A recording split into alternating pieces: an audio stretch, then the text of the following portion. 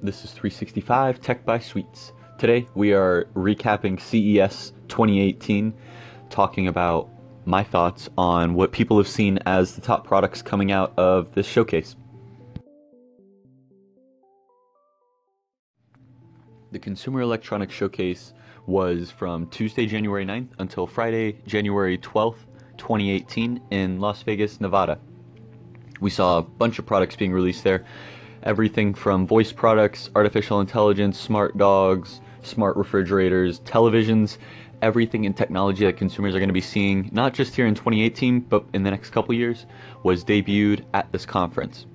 Going to get started with the Lenovo Mirage Solo, which is the first self-contained VR set. It doesn't need a phone, PC, video game console. It has 64 gigabytes of memory inside and uses Google's Daydream as the operating system, and also has the ability to sideload using USB as well as an internal micro SD storage. The price point is going to be $400 when it ships this summer. I think that this is going to be right around where video game consoles are. $400, that sounds like something doable, especially when you know it's a standalone system. You don't have a bunch of cables and wires. You don't have a phone that you have to put inside. You have a remote control, and you have a VR headset, which is now new. Like, this is going to be the new one. So I think people are going to be interested to buy this. The price point is getting lower, more commoditized, and easier to for virtual reality to enter any household. Once we reach a critical mass of users with virtual reality, at least in the gaming space, we're going to see massive adoption from a younger audience, which is going to lead to a greater adoption of virtual reality in other areas of tech. Similar to how the computer was used, but that totally different path with the gamers.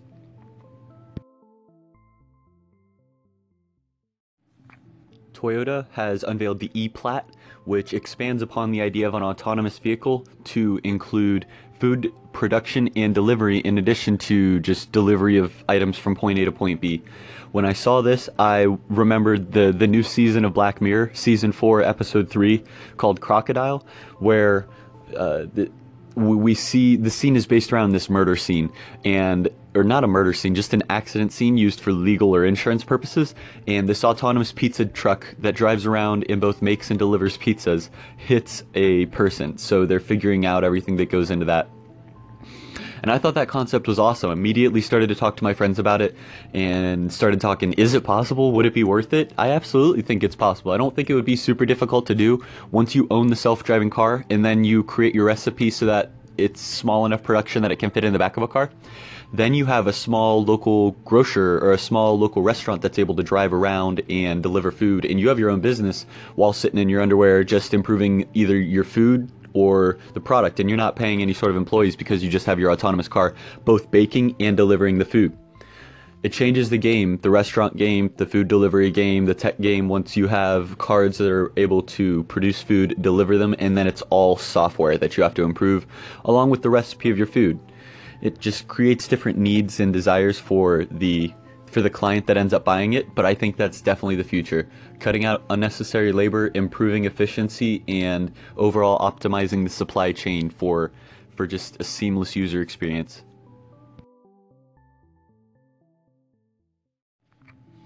I'm going to group phones and laptops together because I feel, to me, right now they're both just optimized technologies that have existed for a long time, and they're just we're not seeing any major jumps or major advancements here, just small little improvements. So for laptops, we saw the release of Dell's XPS 13, and it is the world's smallest 13-inch laptop, and it's also now the world's most powerful 13-inch laptop. At a price point of $999, it includes a feature I haven't heard of called Dell Mobile Connect, which lets you wirelessly pair either operating system of smartphones, so iOS or Android. It also has an 8th generation quad Intel processor and a 13-inch screen, so you can get texts and calls with your wirelessly paired phone, and it comes in a couple different colors, and it's super thin. So laptops are continuing to get thinner and more powerful. So thank you, Moore's Law, for making all of this possible. In addition, in the phone space, we've got the Huawei Mate 10 Pro, which has a massive battery. It supports up to 3 days of music playback, 22 hours of video playback, or 25 hours of calling. I could not imagine a phone with that length of battery that was accurate. My phone's been getting better progressively since I got my first phone in like 7th, 8th grade, which was now about 12, 13 years ago, when that was a sliding phone with a QWERTY keyboard. And then I progressed up from that, from this rudimentary touchscreen phone that barely reacted, and then from there to a Samsung Galaxy S, to the S2, through the S4, S6, and I've stuck with the Galaxy series for a while, and the batteries have definitely gotten better since my old text phone, and the capabilities have continued to improve too. $799 for an unlocked version of a phone doesn't sound bad either for features like that, with an awesome battery and Android operating system on the Huawei platform with their awesome design and camera. I don't think that'll be bad. I think it could be pretty cool.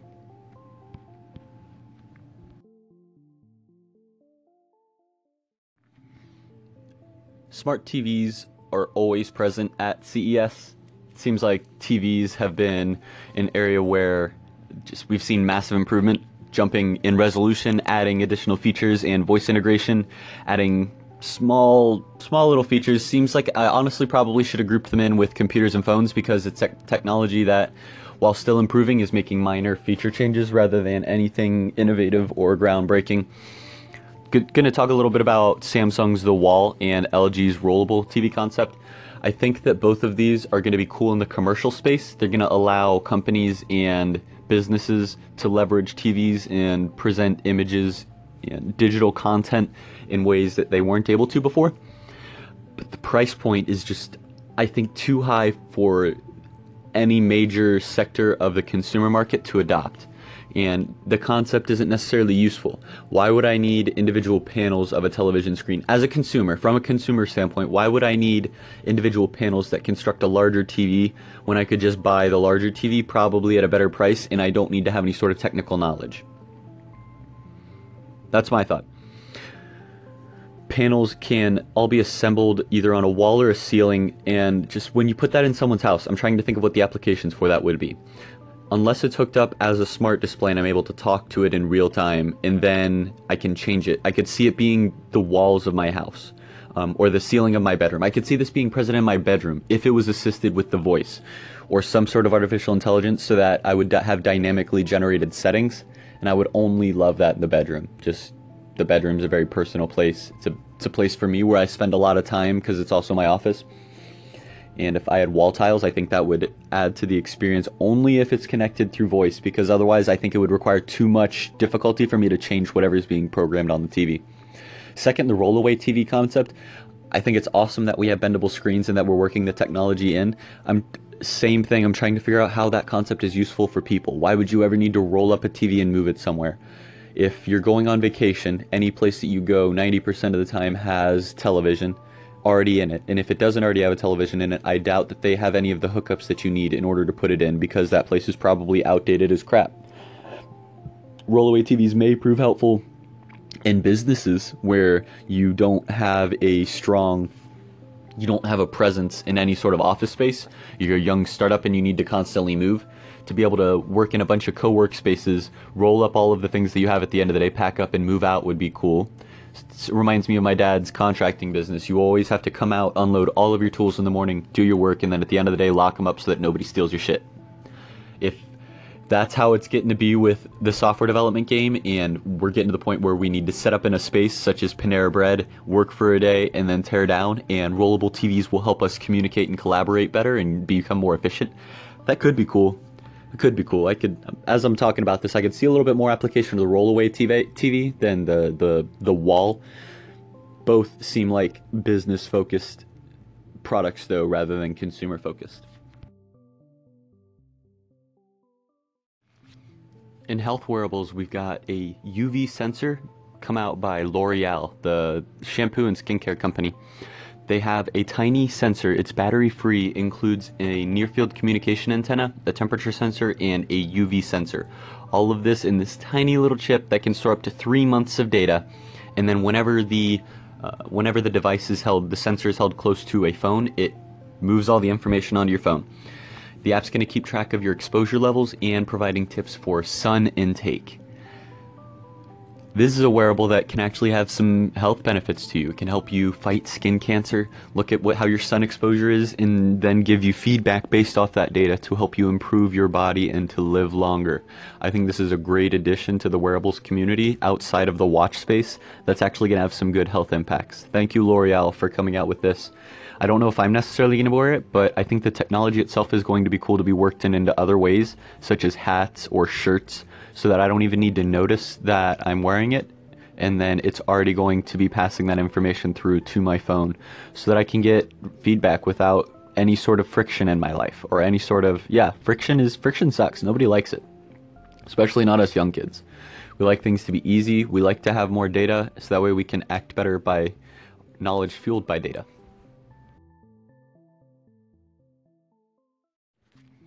Philips released a smart sleep headband. The headband is just like a normal sleep band in that it wraps around your eyes and ears and helps promote sleep, but it does so using intelligence. It sends out a sound through the ears that is a vibration that encourages sleep, and it's able to sense your brain activity to determine what type of sleep you're currently getting, and then adjust the noises as a result to promote better sleep depending on the cycle that you're in. I think this could be really cool. Sleep is critical for all humans, but right now I know it's been big in American culture. So I think people are going to be eager to improve their sleep in any way possible. I'm trying to get the price point for the Philips Smart Sleep, and I haven't been able to find it yet. My computer's been kind of bugging out. This is something that I could see myself getting, because if sleep is a time when you're not currently improving yourself. If you can change that to productive time where you're improving your sleep versus not improving your sleep, I think people are going to go with improved sleep as long as the price point isn't too high. Just because sleep impacts so many other areas of your life, having some technology that uses artificial intelligence to maximize your benefits of sleep, I think that is going to be big in 2018, because in 2018 we're going to see a massive push of consciousness and mindfulness. People are going to understand, and we're going to see meditation become more accepted into daily practices and within company culture. And with that, sleep is going to be important too. Trying to get the best work, the best mindset that people can offer and bring to the table, and how companies can foster that, it's going to be important here in 2018. And the smart sleep band may be the path to finding that out. There's also been a couple other solutions that I've seen, such as a pair of tinted glasses that help to remove blue light and help promote you to start falling asleep. It's a little bit different because it's a static. It doesn't change its purpose, or it doesn't change how it reacts to the user. It's a constant orange lens, whereas this changes depending on the sleep cycle that you're in, which could be incredible. Last thing I want to talk about are smart displays, which I talked about in an entire episode earlier this week from Google. We got 3 different companies, LG, Sony, and Lenovo, all released smart displays powered by the Google Assistant. These are the first visual interfaces for the Google Assistant, and it's coming out in response to Alexa having their own smart displays called the Amazon Echo Show. The Google Assistant smart displays by the 3 companies all are able to leverage the Google suite of products, including Google Calendar, YouTube, Google Duo for video calls, Google Maps for directions, and Google Search for general queries to create a very cool user experience in a visual format. So you can hang this small 8 or 10 inch tablet on the wall, and now it's the same as you throwing in a Google Home, but instead of just given responses using voice, you're also given visual responses. So it just, depending on how you want to interact with the intelligence, there are now more options available, and the price point it's definitely higher than the Assistant speakers, the Google Homes. Well, besides the Google Home Max, but besides the Google Home and Google Home Mini, it has a higher price point. But you are getting that display with it. It's a nice display. You also get some sound out of there, so you get the additional features that you're going to be paying for with that price point. Again, they're in an 8 or 10 inch model, and they're expected to be released later this year. If you've got any questions about the Consumer Electronics Showcase or any of the products I just talked about or any of my opinions about them, please give me a call in. I love hearing from the audience and posting your guys' clips. Otherwise, I will catch you tomorrow.